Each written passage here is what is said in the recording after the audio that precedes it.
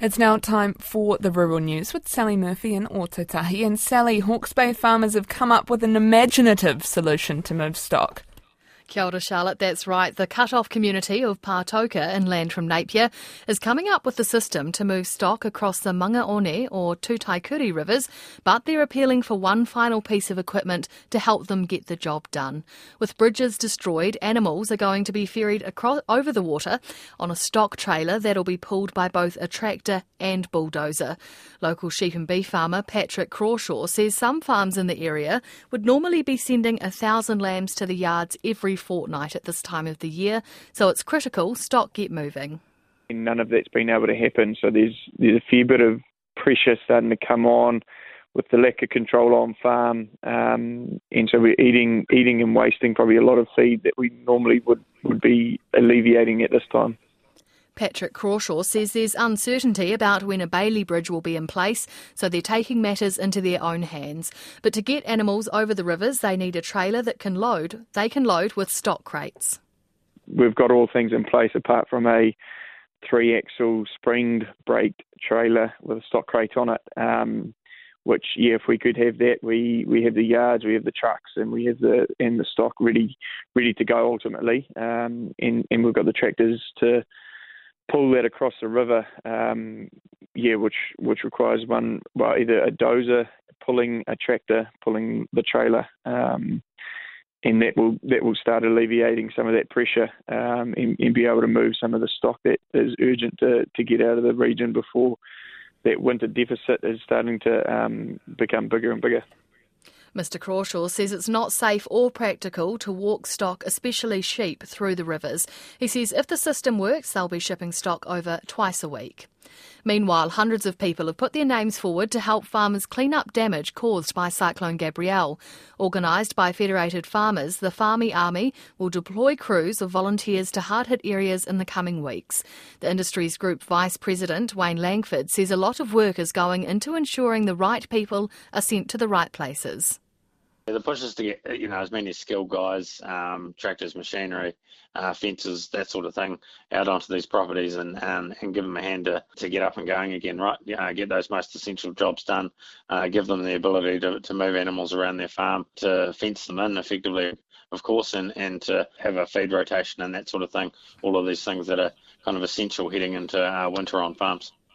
Mr Langford says more than 600 people from all around the country have signed up to volunteer. He expects that to reach over 1,000. He says not everyone will be sent out at the same time, as the clean-up is a marathon, not a sprint, and volunteers will be needed for the next 6 to 8 months. Just a big heads up to all those farmers that are out there that are isolated and are still battling away. We want you to know that we, are working on getting there as soon as we can, and there's a heck of a lot of effort going in. I know it's no consolation at the moment for those farmers that are, that are battling away, but hopefully we can get to you as soon as possible. Wayne Langford says farmers needing help from the Farmy Army can register on Federated Farmers' website. Apples and Pears is reassuring international buyers only top quality fruit will make the cut for this season's export crop. The industry group has done an audit of damage to orchards in the Hawke's Bay caused by the cyclone. Chairman Richard Punter says nearly half of the apple crop has been affected in one way or another, but he says 53% or 4,400 hectares of the crop is okay. It's still being picked and will be exported. Mr Punter says some international customers have been getting in touch to check if orders will still be filled. And we respond to them by saying, well, you've always had a high quality crop out of New Zealand, and that's what you're going to get this year. Because you've got to remember that we've still got growing regions outside Hawke's Bay that are completely untouched by this. Nelson Marlborough, Southland, South Canterbury, the chunk of the North Island crop that hasn't been touched. So we will have a more accurate estimate of the overall reduction in the export crop a bit later on. But that means that some of our high value varieties are simply going to increase in price. Mr Punter says quality checks will be done to ensure that apples will store well before being sent offshore. To other news, there's little activity in the rural real estate market at the moment. According to the Real Estate Institute, there were 170 fewer farm sales for the 3 months ended January, compared with the same period a year earlier. That's a 32% drop. The median price per hectare for all farms sold was largely unchanged at around $33,000. The Institute's rural spokesperson, Shane O'Brien, told Mayaburi there's not one particular sector experiencing weaker demand, it's slow across the board. There's a couple of factors leading to it. A number of properties are being sold on a conditional basis, and with all the environmental compliance, it's taking a while for the sales to work through their due diligence period. So there are a good number of sales around New Zealand that are still conditional. And the other thing is also, of course, the increase in interest rate, that buyers are just being very cautious in terms of what that means for them. Because I guess if you're forking out for a farm, that could be quite a big mortgage that you then have to repay. That's correct. Yeah, the large amounts of capital, particularly in some of the horticultural and dairy sales, and with the sort of near doubling of the interest rates, it's just causing the buyers to just probably take stock and just really double check their workings to make sure it's the right decision for them. That's Shane O'Brien. A new Rabobank report says demand for New Zealand beef in China should pick up in the second half of the year. Sales of beef to the service sector dropped in recent years as COVID lockdowns meant people couldn't eat out. But agriculture analyst Genevieve Stevens says with China relaxing its strict COVID policies, consumer habits are changing.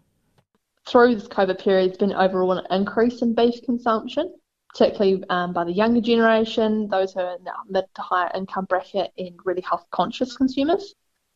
Second trend that has evolved is more people have started cooking at home with beef, whereas previously beef was mostly consumed through the food service sector, through restaurants. And so with this differentiation now, it allows greater market diversity for New Zealand exporters and the ability to sell beef online. Ms Stevens says while these are positive signs for New Zealand's largest export market, demand won't pick up immediately as there's a lot of frozen beef already in reserve in China. And just lastly, to some news out of Australia, where an independent panel is undertaking a review into how and when the country should stop live sheep exports by sea.